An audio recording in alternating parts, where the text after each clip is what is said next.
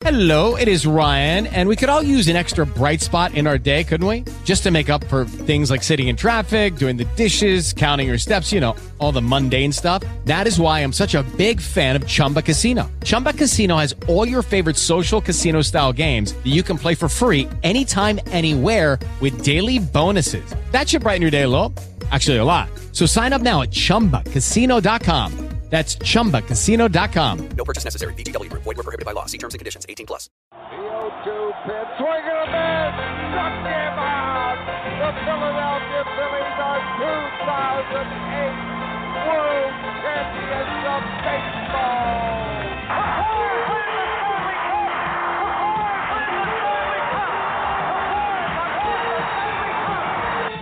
The Eagles are headed to the Super Bowl.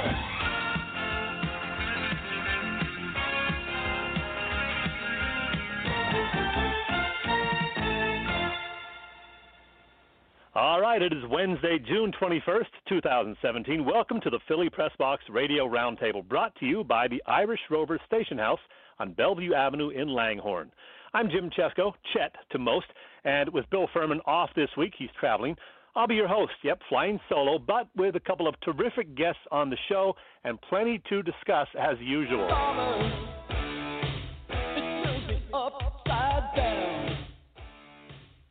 In case you missed it, as of 12:24 a.m. Wednesday, we are officially into the summer season. And speaking of turning things upside down, as the Cars sang, how about that big deal the Sixers pulled off a couple of days ago ahead of the Thursday NBA draft? We will go over the specifics and talk about what it means for the 76ers' near-term and long-term future when we're joined by Mike Kern of the Philadelphia Daily News a little bit later on. But first, we're going to welcome back a Hall of Famer to Philly Pressbox Radio. She was with us just about a year ago, early July last year, and it was one of our most popular shows in the 3¼ years that Bill and I have been doing this. That's because all these years later, a lot of folks of a certain age have fond memories of the old Philadelphia and Eastern Warriors. Yep, the roller derby or roller games. And one of its most popular skaters from the late 1960s and early 70s, Judy Arnold, is on the show again. Judy, it is a big thrill to say welcome back to Philly Pressbox Radio. Thanks, Chet. Great to be back with you. And you are somewhere in Ohio, and you said it's a little humid out there. As I noted, summer has officially arrived. I know you travel a lot, going all over the country. You okay with the summer heat? Yes, I adjust fine with the heat. You know, hopefully we're somewhere where there's air conditioning, and usually there is. So it's, you know, that works well. You got it. Yeah. Now, when you joined us last summer, Judy, it was the 6th of July, to be specific. We talked quite a bit about the heyday of roller derby, the late 60s and into the mid-70s. And you were one of the main faces of the sport. Did you have a sense of just how popular you, Buddy Atkinson, Little Richard Brown, and some of the others were at that time? Well, you know, I think after a couple of years of full houses, we started to realize that this is amazing. You know, the fans, I've said this before, that the fans in that, you know, tri-state, I don't know, all of them were amazing.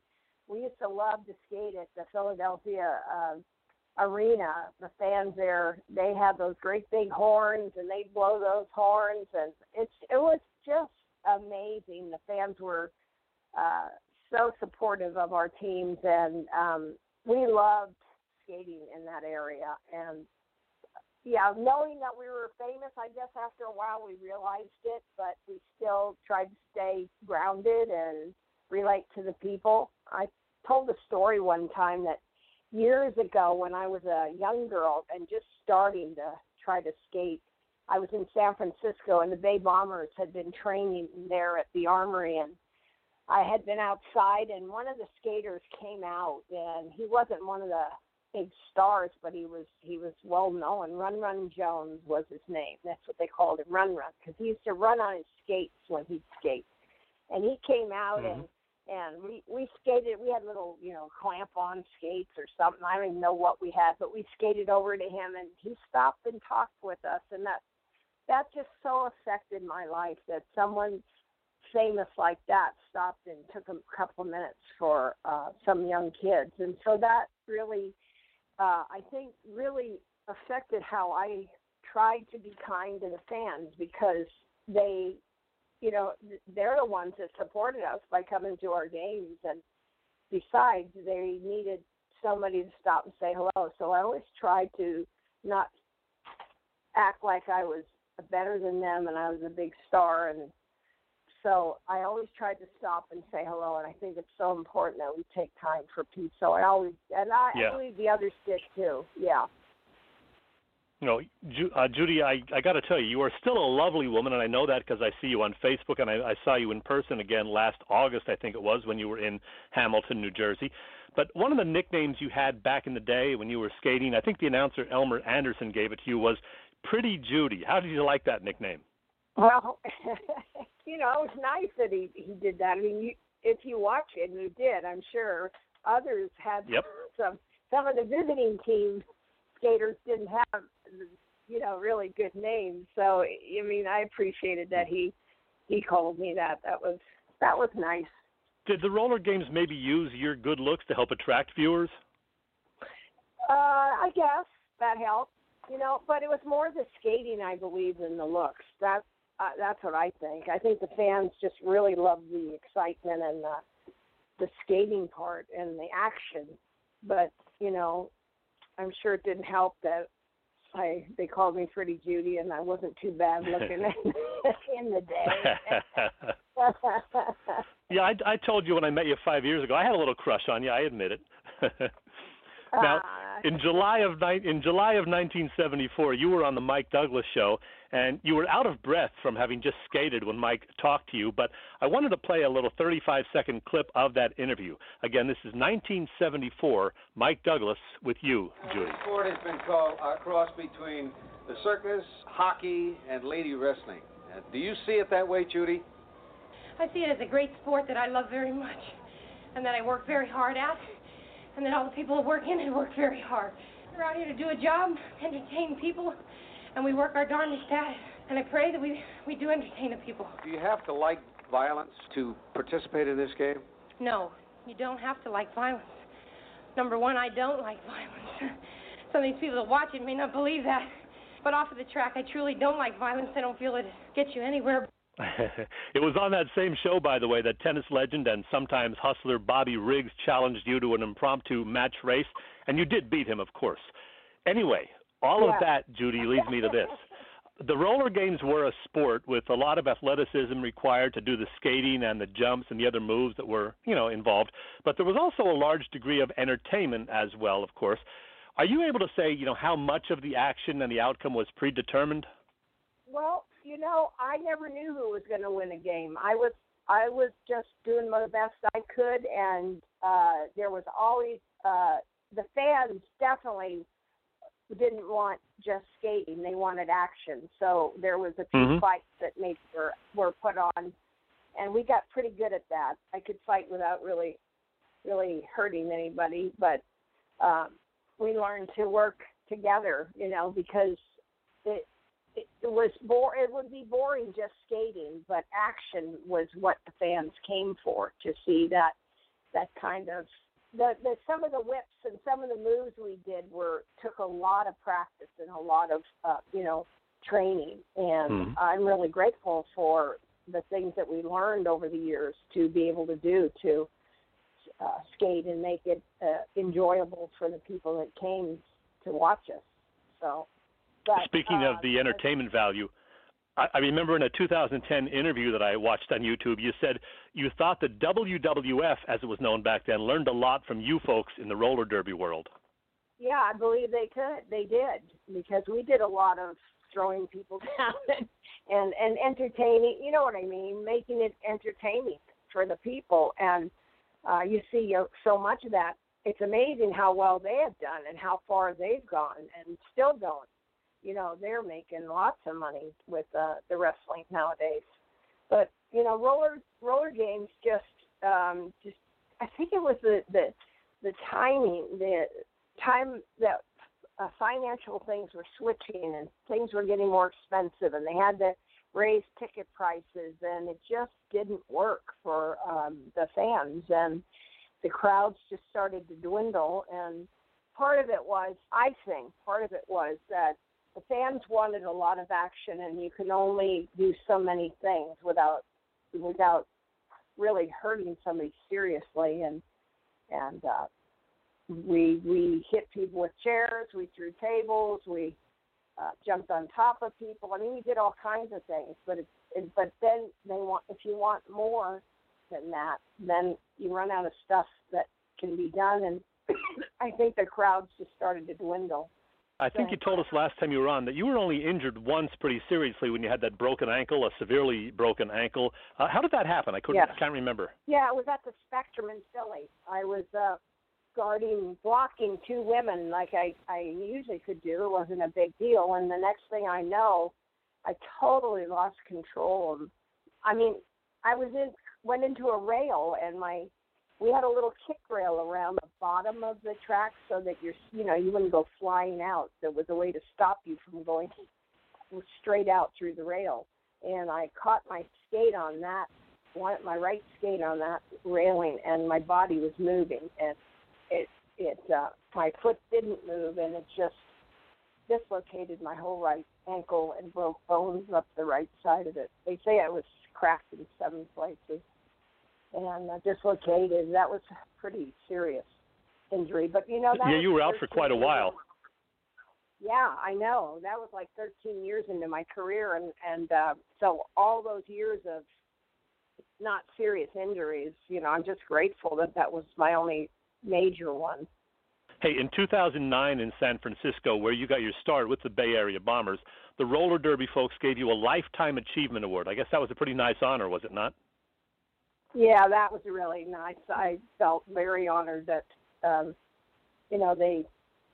they recognized me that way. And yeah, I think both of my brothers were there for that. That made me really happy to have them with me at that place. And my younger brother, Tom, was very interested in skating in the beginning. He went to training school with me, but somewhere along the line, he decided that it was probably too dangerous and he could really get hurt. So he backed out, but I stayed in, and the rest is history. But, yeah, that was an honor. That was an honor to get that award, yeah. From following you and our old buddy Gary Powers on Facebook, it looks like you folks from the classic era of roller derby have frequent reunions. Is it fun to get together with those skating legends from 40 or so years ago? Oh my gosh, yes. We have a lot. It makes me laugh to think about it. We have a lot of laughs, just memories, lots of memories of our skating days and traveling days. And we had to travel a lot on buses and go different places, but I'll tell you what, I wouldn't give it up for anything. When I did, it was time, but I loved it. I loved what I did. I loved the travel. I loved skating. That was everything to me. And so, so now when we get together, it's just fun to see friends that we haven't seen. Some of them I haven't seen in 25, 30 years. Otis Williams came, not this year, but last year, and it was such a joy to see Otis because I hadn't seen him since I quit skating. So that was 40 years almost. So it's great, and I've seen Jim Trotter over the years, and he's doing great. He and his wife are living in, I believe it's Florida, and he's very happy. He's doing really good, and Richard, I get to see Richard almost every year. Cindy Ogden shows up, and Yolanda Trevino came 2 years ago. It was great to see her, and Roberta Mitchell, I see her every year, and then. Yeah, I just came back. I just came from there in July this year. I was there, and no, not July. It's only June. So it was in May. In May, we had the reunion there in Vegas, and saw a lot of them there. So that was really fun. Boy, hearing all those names brings back a lot of memories. I was a big fan, as you know, of the early 70s era with Richard Brown and Buddy Atkinson and Jim Trotter and those guys. One of my friends on Facebook asked about Jim Trotter, so you just answered about Jim Trotter. I know you're pretty close with Cindy Ogden. Who else are you most tight with these days? I still have a contact with Sally Vega, and I'm trying to think who else that, Cindy, I do see her often. But I don't have a real close contact with many of the skaters very often. But now with Facebook, it makes it wonderful. that you get to see people that, on Facebook. I feel like it's like even when we see each other in person, you're not shocked because you've been following each other on Facebook. So you realize that each one of us have aged a little bit. I'll tell you, one guy who doesn't seem to be aging is Richard Brown. When I saw you guys 4 or 5 years ago, I was surprised to see how well he was still skating. He played in one of the old-timers games and still looked great. And you told me before we went on, he still skates occasionally now. He's got to be well into his 60s, right? Oh, yeah, he sure is, yeah. Yeah, I'm not exactly sure. He's late 60s, I think. And I was going to say to you that when we go to Vegas, Lolly, her last name is very hard to say, but she and her husband, she skates for the Bay Bombers when they have games, and she and her husband have a bank track in their backyard in Las Vegas. So we have our reunion. The first night we meet there, and we have a barbecue, and anybody that wants to skate brings their skates, and they can skate on the bank track, and they even try to have a brief game, just put two teams together and have a game, and it's a lot of fun. It's a lot of fun, except usually because it's Las Vegas, it can be kind of hot. This year they had to wait till I think it was 8 o'clock to even think about having the game because it was so hot out there in the sun. So, another skater I see at reunions is Jan Vallow, who is one of my real competitive. I'm sure you remember that name. I do know that name. Yeah, she was a great skater, and I always enjoyed skating against her. Good competitive skater. So I got to see her, and just a Whirly Bird. Do you remember that name, Whirly Bird? Yeah. King? Yep.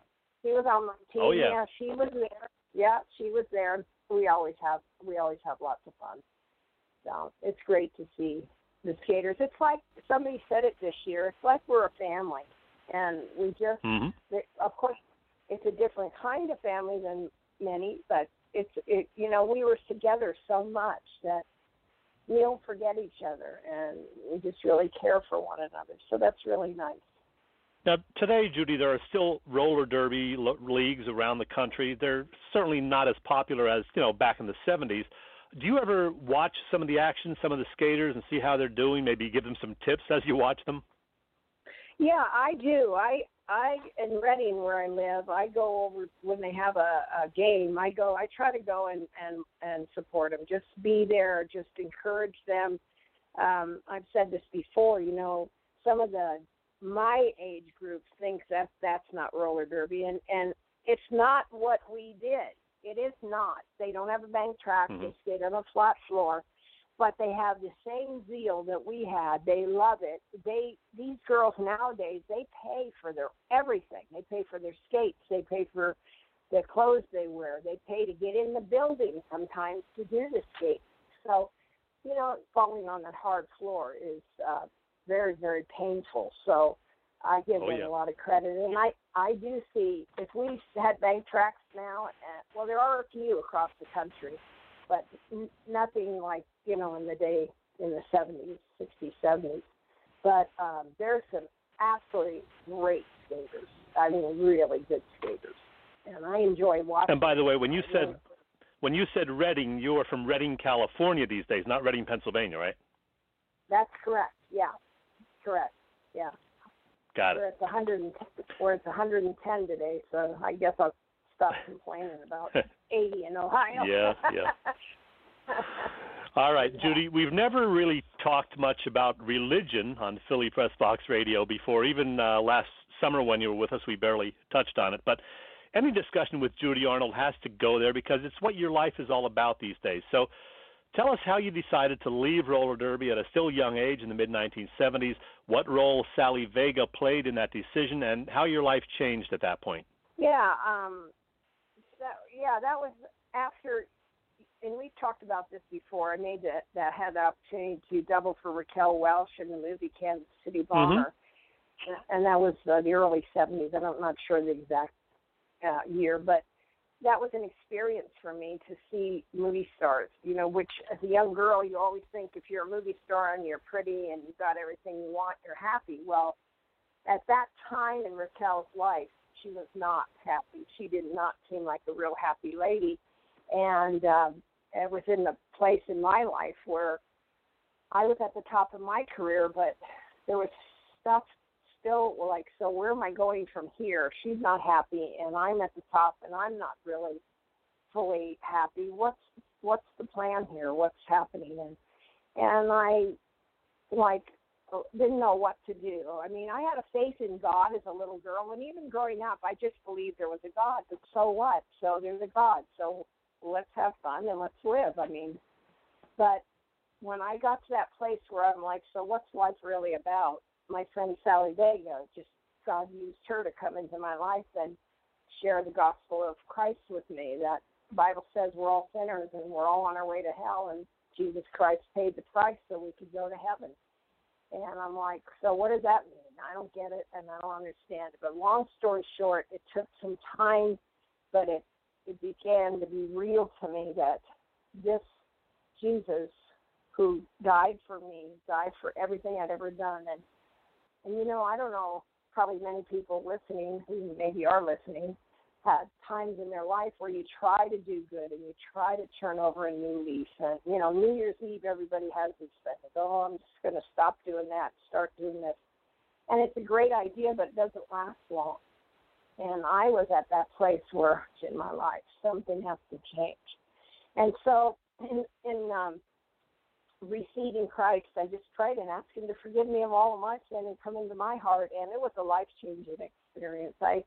I cannot tell you what his love, and that's the greatest thing about it all, is that I look for love all my life in many, many wrong places, because we all do, because we were created by God, and God is love, and so we are to be loved, but we are also to love others.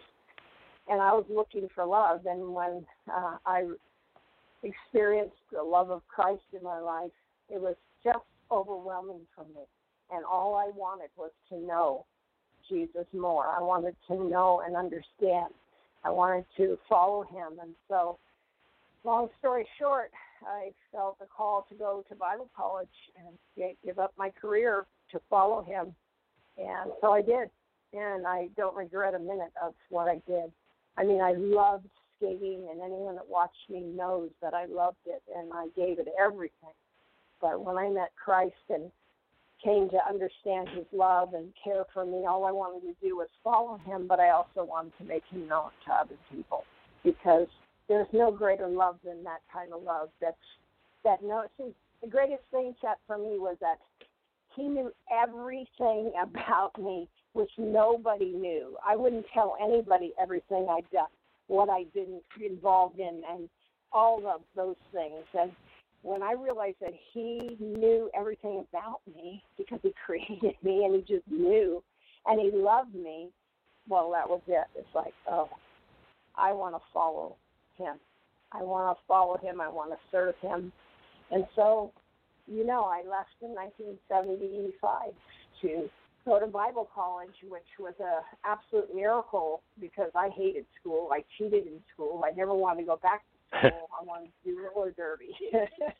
And now I'm in Bible college. I'm like, how did I get here? But I loved it. It was hard, but it was worth every minute of beginning to understand more about God and his love. And so anyway, I don't regret a minute of, you know, what I've learned, what he's done in my life.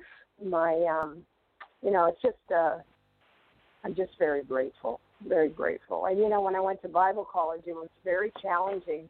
This is just a funny point. My older brother, when I was in school, my older brother would help me with book reports because I hated reading, and I didn't know how to do a book report, so he helped me write it out. I copy it. I hope I don't think any of my teachers would be living now anyway. But anyway, I turned in my book report, and I get an okay grade, but I never did it myself. So now I'm in Bible college, and they want me to do a book report. I'm like, where's my brother, you know? But so I had to do things that were very hard because, you know, when you cheat, that comes back around somewhere. And, you know, it's like, okay, now I have to do this myself. But I did it, and I graduated Bible college It was a 4-year Bible college in 3 years, and I graduated with highest honors. And I say to God, and no regrets. And no regrets. Here we are now, 38 or 39 years later, and you're still doing it. No regrets, you said. In our final 2 minutes, Judy, tell everybody what you are doing today. Your ministry. Yeah, I travel with another lady that there was 3 of us were together for a lot of years, traveling all over. Now, one of we're 3 roommates, and one stays at the house and takes care of things. And Nancy and I have been traveling and speaking in churches as we have opportunity. And I'd love to get, if anyone in Philly's listening that would like me to come, I'd love to come just share my heart at your church. I don't know how they can get in touch with me. I guess they can go to my website or call the Facebook website. Yeah. That would be so fun. Because I love Philadelphia and I love in Jersey. And anyway, so we do that. We do one-on-one, just loving on people all across the country. Because you know what? There was an old song, wasn't there, Chet? What the world needs now is love. And boy, does it need that now. And love begins with each one of us. You know, you can yell at other people because they don't know, they're not doing right. But what about you? You know, it starts right here. I need to know how to love. I need to love people, no matter who they are. And that's only through God's love can we do that, because our love stinks. God's love is everlasting and goes on and on and on. So we do a lot of traveling, and as opportunities come, we speak in churches, we speak in women's groups, with kids, whatever opportunity I get, I take it. So. That's what and people I'm doing. Can find you on Facebook, and they can check out your website, judyarnoldskater.com, correct? Yes, lots of information there. And get in touch with me. I'd love to come to your church if you're listening. Ask your pastor if he's not listening. If he is, well, I'd love to be with you. I'd love to just encourage and inspire your people. That's my heart, to encourage people and speak life to people. So that's what I like to do. Well, Judy, I knew this was going to happen. Time just flew by. We talked for 27 minutes, and I could probably have another, hour to talk to you, because there's always some great memories and things going through my head when I talk to you about, the old days. So maybe we'll have to do it again next year. All right. Sounds good, Chet. All right, Judy. Thank you so much, and enjoy your summer. Thanks. We'll talk again. Bye-bye. Absolutely.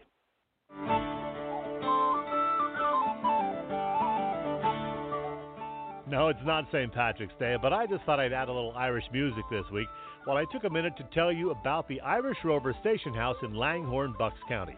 I've told you before, the Irish Rover has a terrific atmosphere, spacious dining area, the outdoor patio is open now, daily food and drink specials, including Budweiser specials for all Phillies games, and menu items from burgers and gourmet wings to filet mignon.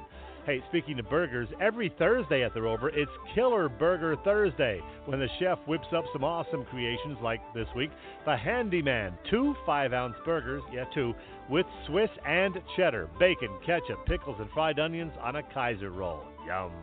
Saturday night, DJ Dave gets the party going and keeps it going. The Irish Rover Station House on Bellevue Avenue in Langhorne, and on the web at irishroverstationhouse.com. All right. Let's see if we can get our next guest on the line.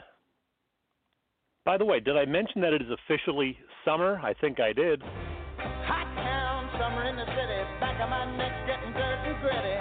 All right. Mike Kern from the Philadelphia Daily News will be joining me in just a moment. And given the Sixers news this week, he and I may or may not get to any Phillies talk. Boy, how bad has this team been this season? It's just unbelievable. They've been swept 8 times this year already. Hard to believe. They were 11-9 to start the season. Since then, well, a lusty 11-38. Yeah, they've lost 12 of their last 13 and 38 of their last 49 through Tuesday night. It pains me to even think about how things have gotten this bad, but we'll see if we can get a comment or two from Mike Kern about the Phils. Mike Kern, are you there? Hello. There you are. The other 2 times you called. Yeah. I know, and then the call dropped. I don't know why. Modern technology. What can I tell you? That's fine. Hey, Mike, you probably didn't hear the first part of the show because you weren't connected until just the last 30 seconds or so. But I got to tell you, the first half of the show, we had roller derby Hall of Famer Judy Arnold from the Philadelphia and Eastern Warriors on. Did you watch the roller games back in the day? Yes, I did. Judy Arnold and Buddy Atkinson and Jim Trotter and Little Richard and, Philadelphia Warriors. Yep, those are the four big names that come to mind for me when I think of it, too. So, yeah, I just thought I'd throw that out there. All right, Mike, this is a pretty exciting time on the Philly sports scene. The Eagles have added some weapons for Carson Wentz. The Flyers have the number 2 pick in Friday night's NHL draft. And, of course, the big news this week, that trade by the Sixers with the Celtics the other day to snag the first overall pick in Thursday night's NBA draft, who, of course, will be guard Markelle Fultz out of Washington. Are you on board with this? You didn't mention the Phillies. Oh, okay. Yeah. We'll get to them. Don't worry. No, I mean, I think, look, here's the problem with all this stuff. Everybody's anointing Markelle Fultz as the best player. He may be the best player. I don't know that. But the first guy taken is not always the best player. He seems like he's a good fit.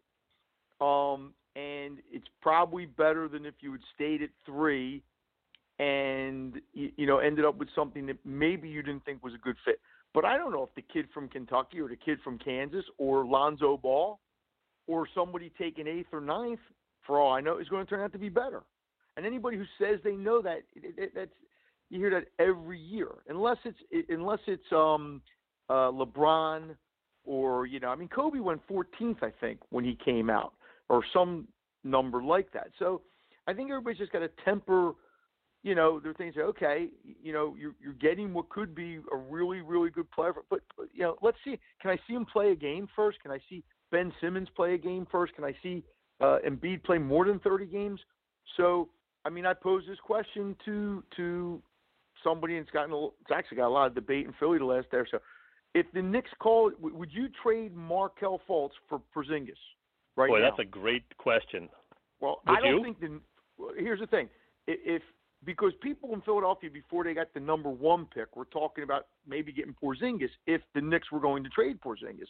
Maybe you dangle the 3rd pick and something, what the something is. But I don't think the Knicks straight up would make that trade. I think the Knicks would want more than that. Whether that's right or wrong, I don't know. But if you're the Sixers and you could add Porzingis, who's proven to be a pretty good commodity, is he the number 1 pick in this draft if he's in it? He's played 2 years. He's played at a pretty high level. He's a 7'2" guy who can shoot a 3 and protects the rim.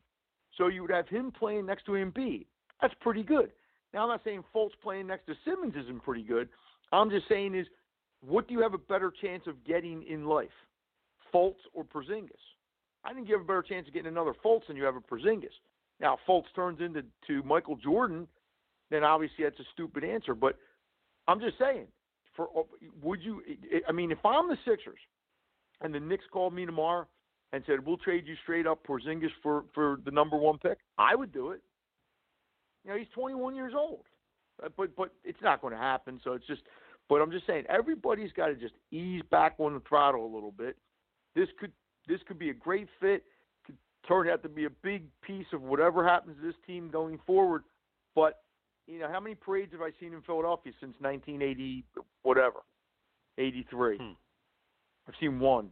So one of the big wild cards, Mike. Let's just hold. What's that? Yep. One of the big wild cards I was going to say is Ben Simmons. And whether or not he's going to be able to succeed playing the point, or as Brian Colangelo put it, being the primary ball handler on offense. We just don't know, do we, right? Well, he might not be the primary ball handler now. That's why you got Fultz. Fultz is a point guard. He's not a 2 guard. He can play 2 guard, but he's a point guard. So now there's been some stuff in the paper that, well, maybe, he becomes your primary ball handler, and then you have there's 2 schools of thought. One is, can Ben Simmons be Penny Hardaway, which is the closest thing? Forget Magic. I don't want to hear about it. But can he be what Penny Hardaway? Well, maybe he can. Penny Hardaway was a pretty darn good point guard until he got hurt, and he was like 6'7", 6'8", whatever. All I've ever seen of Ben Simmons, he's had the ball in his hands, making things happen. And I think if he gets a rebound and gets out on the break, he can certainly make stuff happen. In the NBA, eventually it turns into a half-court game at some point.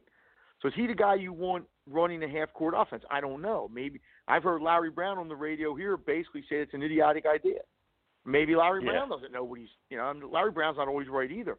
But I'm saying with this pick, if it's false, which we assume it is, it gives the Sixers that option of, they basically have two ball handlers. Now, can they coexist? Everybody seems to think so, but, we won't know until we see. But, and I think that's why everybody's so excited about Fultz, because, here's your backcourt now. Because Simmons presents an interesting, a lot like Porzingis presents an interesting dilemma, because there just aren't people, 6'9", that kind of handle the ball like Simmons does. But, then you get into the point, can he shoot well enough? And, well, then again, Fultz is a pretty good shooter. So it seems like part of the reason I think why they moved up to get Fultz was that he complements, or apparently complements, what Simmons does. Is Joel Embiid's health still the major concern for the Sixers going forward? Joel Embiid it's like Carson Wentz with the Eagles. Okay, if Joel Embiid never becomes what we think he can become because of the injuries, well, you're not back at square one, because you have Simmons and Fultz and Saric, but you're not going to win a championship in all likelihood. That's just the way it is. Now, somebody has to tell me, when was the last time a big man in the NBA, or even a player, a guard, but let's stick with big men, had played 30 games in 3 years because of injuries and then became an all-star, MVP, whatever word you want to put in there, type player? Bill Walton, no. Yao Ming, no. Sam Bowie, no. Greg Oden, no. So when people say, well, you're not getting, I'm just saying, this guy might be healthy for the rest of his life. I have no idea. But he's like 290 pounds or 280 pounds or whatever, however big he is. It's a lot of wear and tear on your legs. He's had back issue. He's had a leg issue. He's had a knee issue. He's played 30 games in 3 years. And now going forward, if you're going to be a championship team at some point, 3-4 years from now or whatever, well, he's got to play 115 games, 120. I mean, what does LeBron play every year, 105? So, at some point, he's got to be on the court for a significant amount of your games.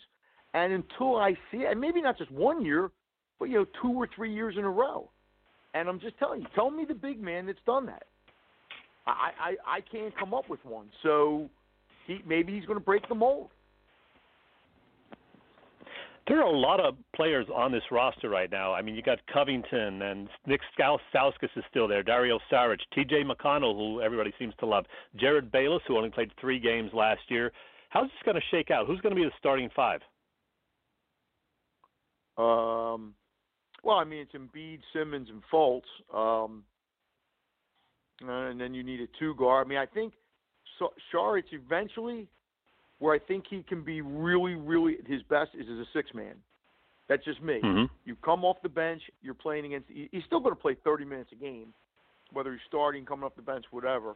And then you're playing against the other team's second-teamers. I just think he could be a real valuable part there. So I don't know. I mean, I guess Covington. I mean, they can go out in free agency. There's a lot of talk that they're going to go out and sign Ilyasovich, who they let go, at the trade deadline last year. So I don't know. I mean, it's still a very evolving thing. They're a long way from being a finished product. I mean, I think people have to realize that. They went from 10 wins to 28 wins, with Simmons not playing and Embiid playing 30 games. So that was pretty good. But the easier step to make is going from horrible to 40, 45 wins. You can do that. Going from the 40 or 45 to 60, that's the harder step. And that's what they're going to have to do eventually if they want to, be what they want to be. And I don't think they're in this to just lose in the Eastern Conference Finals. I mean, I think the goals at some point are, they want to be in the finals and winning the finals. So, Mike, I forget where exactly you stood on the whole trust the process thing, but if the Sixers are contenders for the top seed in the East in the spring of 2019, 2 years from right now, does that mean that the tanking was all worth it? Hey, if you're willing to sit through, I mean, every team, the Astros lost 100 games 3 years in a row. Were they tanking? I don't know. The Pirates were horrible for 2 decades. The Royals were horrible for the Phillies now are going through a process of their own. Look, the hinky people are going to say, yeah, it was worth it. But if you were one of those people that had to sit through the last couple of years, it wasn't a lot of fun. And like I said, we still don't know it's going to work out. One of the pieces was Okafor. That didn't work out. One of the pieces was Noel. That didn't work out. What if Embiid doesn't work out? How's your process then? I'm just saying. It's not a finished product yet. You haven't won you haven't made the playoffs yet. We're really putting. You're saying in 2 years that they're going to be Eastern Conference contenders. I'm not saying that they might not be because I don't know what's going to happen in Cleveland or Boston or Washington, but other teams are trying too. It seems to me that Boston's pretty well positioned to be a player for the long haul. So maybe if LeBron doesn't stay in Cleveland, maybe that makes Cleveland not a factor. What if LeBron stays? LeBron's probably still got 3 or 4 more years where he's going to be one of the best players in the NBA or the best player in the NBA, and whatever team he's on. The man's been in 8 straight finals or 7 straight finals, whatever the heck it's been. So, like I said, getting to 40, 45 wins is doable. Get to 55 or 60, and then we'll have the conversation. What if they never win a championship? What if they never get to the finals? And we don't have that then answer. Was it I worth won't have it? that answer for. But they did, or at least the organization did what it felt it had to do. And I can't necessarily fault them for that, but what they did to the fans leaves kind of a bad taste in my mouth. But that's me. Do you have faith in Brett Brown as the head coach? Look, he showed me something last year. They played, like I said, your top pick doesn't play. The centerpiece of your team plays 30 games. And you won 28, which was 18 more than the year before, even though the year before was dread. He has the right pedigree. The players seem to like him. We're going to find out now. Now you have some talent. Let's see what they do this year. The expectations probably for this year will be that they can be a playoff team, that they can be the 8th seed or the 7th seed or whatever it amounts to. So if they only win 35 games and don't make the playoffs, it'll be a disappointment, I think. So now you have some expectations. Now you have some, I think there's a little bit more built-in pressure with that, and maybe that's a good thing too. I don't know. We'll see. I tend to give him. I tend to like him. I tend to think, and he's been through a lot. He's been through all this crap too. So 4 years. Maybe he feels like a weight. Well, maybe he feels like a weight's been lifted off him now that they have some players. But then again, Fultz has to buy into whatever he's selling. Simmons has to buy into whatever he's selling. We don't know that yet because we haven't seen either of them play. It's going to be fun. Hey, Mike, hang on for 1 second for a brief musical interlude.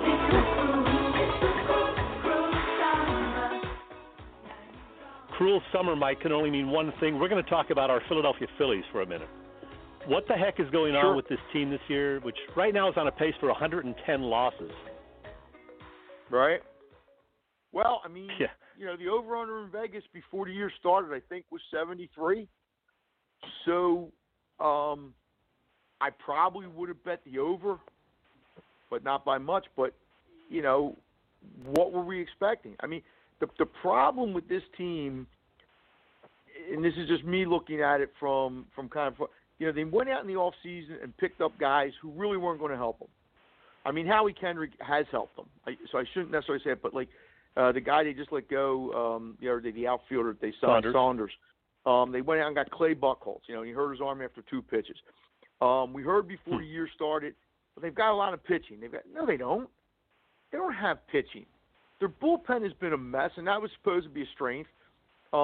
Is there anybody on this team right now that is like a 1 or 2 starter? in baseball. I No, don't think so. Definitely not.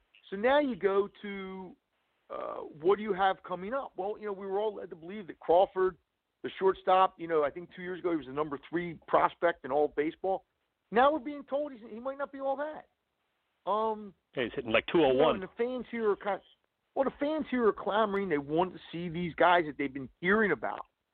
And the organization right now is saying, no, we're not ready to bring them up. They're not, whatever. And Maikel Franco's been a big disappointment.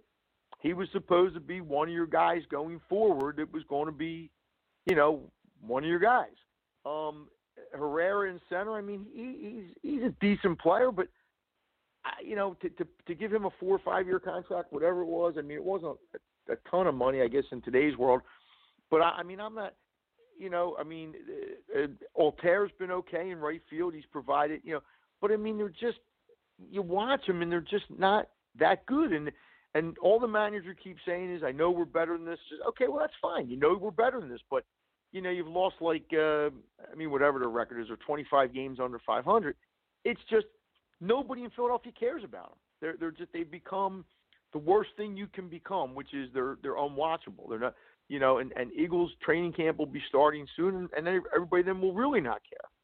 And that's sad because it's been now, people forget from 2007 to 11, Phillies had, one of their best runs ever. It goes back to the late 70s, early 80s would be the only other one. Those are the 2 runs that they've had. Each one produced a championship. And that lasted 5 years, basically, 5 division championships. Well, now it's been 2012 to now is 12, 13, 14, 15, 16, 17. We're in the 6th year of this, which, I mean, it wasn't horrible the first 2 years. They were like a 500 team. But we're in 6 years. So it's a longer streak right now than the good streak was. And there's no,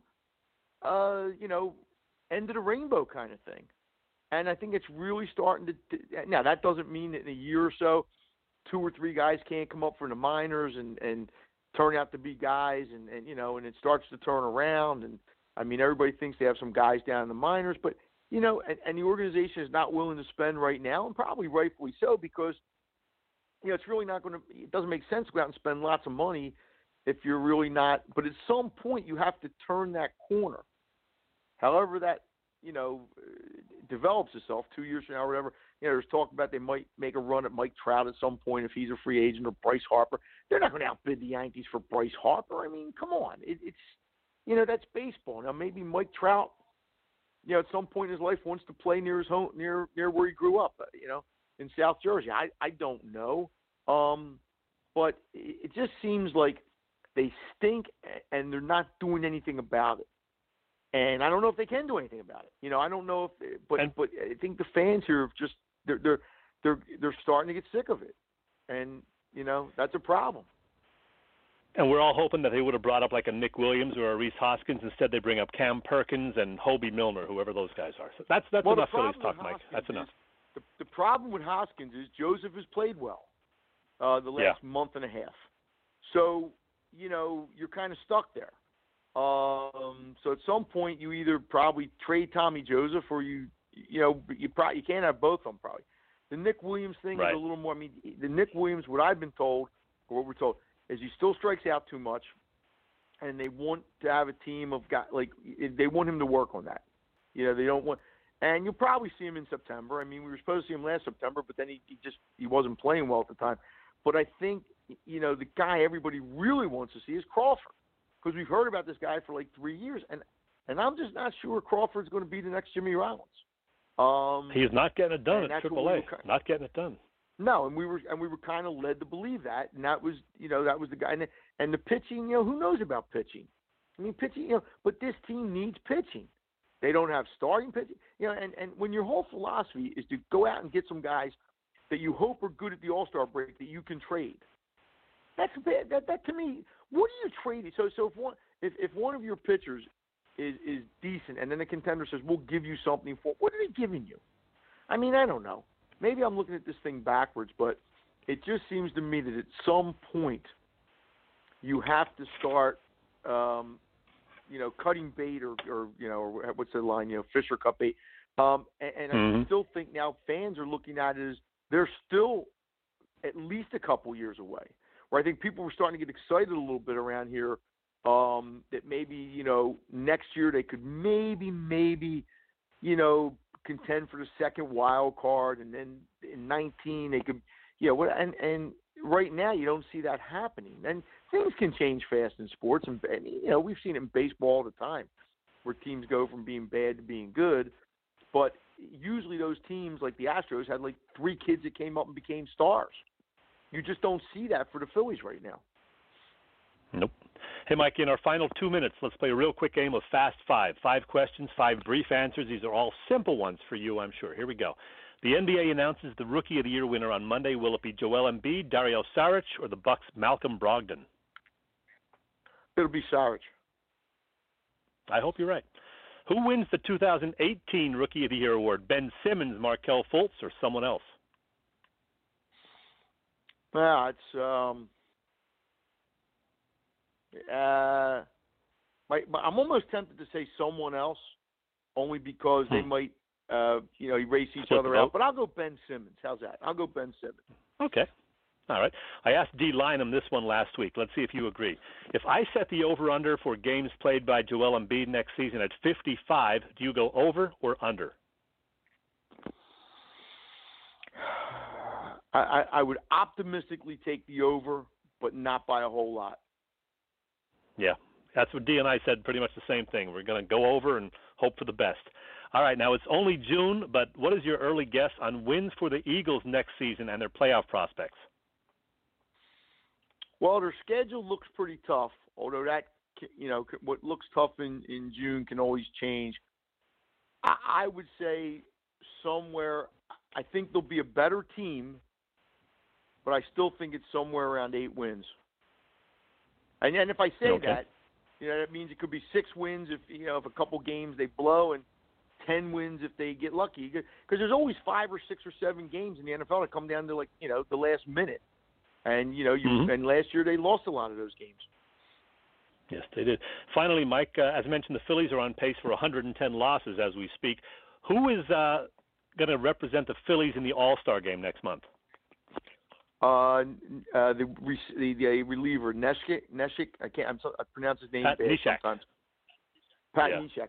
He's had a really good year on a team that hasn't had a good year. So I think he will be there. At least that seems to be the consensus among the Philly writers. Got to have somebody there. Mike, great job once again with Fast Five. Thanks for visiting again here on Philly Pressbox Radio, and have yourself a great summer. Okay, man. You too. Take care. All right. Take care. Now, while I have a few minutes, I wanted to mention what a great time Bill Furman and I had Tuesday at Ron Jaworski's Downingtown Country Club, scene of Dick Vermeil's 25th annual golf outing to benefit the Boy Scouts. There were some 40 Vermeil area Eagles in attendance, including Jaws, Bill Berge, Bill Bradley, Jerry Sizemore, Vince Papali, Keith Krepfle, John Spagnola, John Bunny, many others. And it was just fantastic. Also great to see Leslie Goodell, a 3-time visitor to Philly Pressbox Radio, but whom I hadn't talked to in person, actually, in about 5 years. I also had a nice chat with WIP Midday co-host Joe DeCamera, a good guy. He and John Ritchie do a real nice job on WIP every day. Oh, we also had a good chat with a very nice woman named Luann, who told us her husband had been a fan of our show. Unfortunately, though, Keith, passed away a mere 3 months ago. And she said she went to the event yesterday because he loved going to the Vermeil Invitational, and organizer Kevin Riley invited her back, and she went in her husband's memory. Very nice to meet you, Louie, and again, sorry for your loss. Thanks to our buddy Kevin Riley for inviting Bill Furman and me, and congratulations to Kevin and Coach Vermeil on a fantastic, very successful event. Bill and I will almost certainly talk a bit more about it when we're back on the show together next week. Speaking of next week, Bill and I will have lots to discuss regarding the Sixers and Flyers, since both drafts will be in the books, and we'll be joined by, well, at this point, let's call it a mystery guest because it's not etched in stone just yet. We will, though, have Sixers talk, Flyers talk, maybe some Eagles discussion, and if we must, some Phils talk, too. Let's see if they can win a game or two between now and then.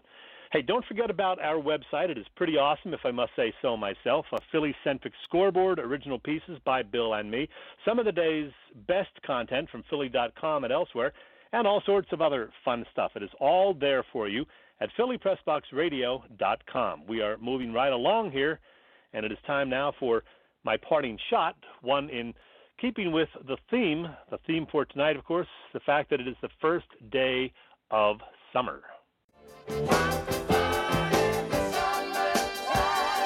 Summer is officially here, and there are loads of great songs about the summer season, from Sinatra's Summer Wind to Sly Stone's Hot Fun in the Summertime to Kid Rock's All Summer Long, plus, about 100 or 200 others.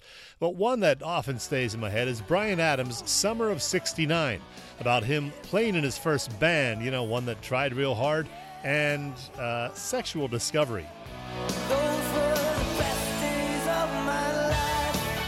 As for me, I was 9 years old in 1969, but I do have a lot of memories of that summer. There was the moon landing, of course, the Manson murders, Woodstock, and the release of what's still my very favorite Rolling Stones song.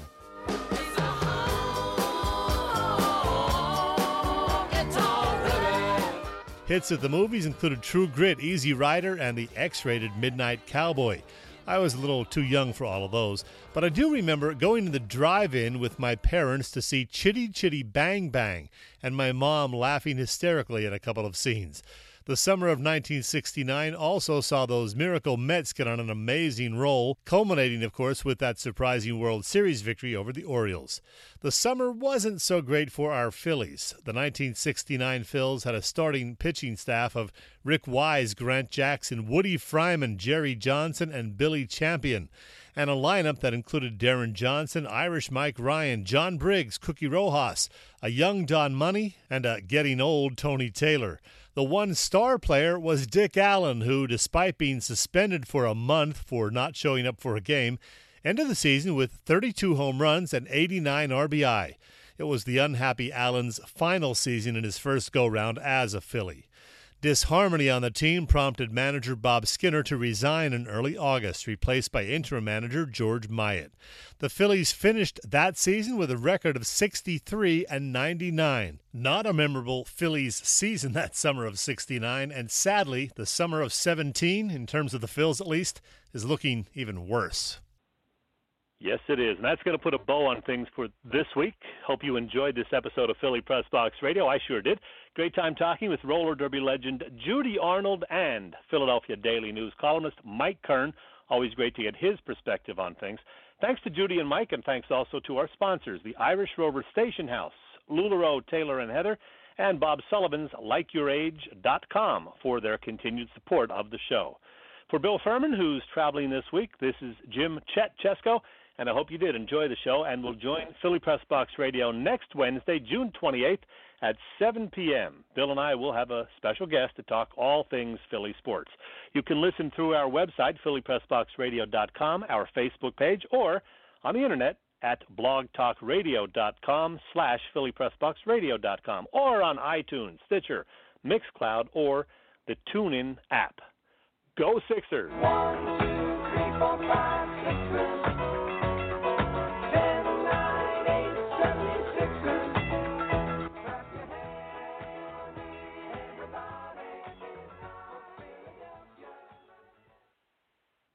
With Lucky Land Slots, you can get lucky just about anywhere. Dearly beloved, we are gathered here today to... Has anyone seen the bride and groom? Sorry, we're here. We were getting lucky in the limo and we lost track of time. No, Lucky Land Casino, with cash prizes that add up quicker than a guest registry. In that case, I pronounce you lucky. Play for free at LuckyLandSlots.com. Daily bonuses are waiting. No purchase necessary. Void where prohibited by law. 18+. Terms and conditions apply. See website for details.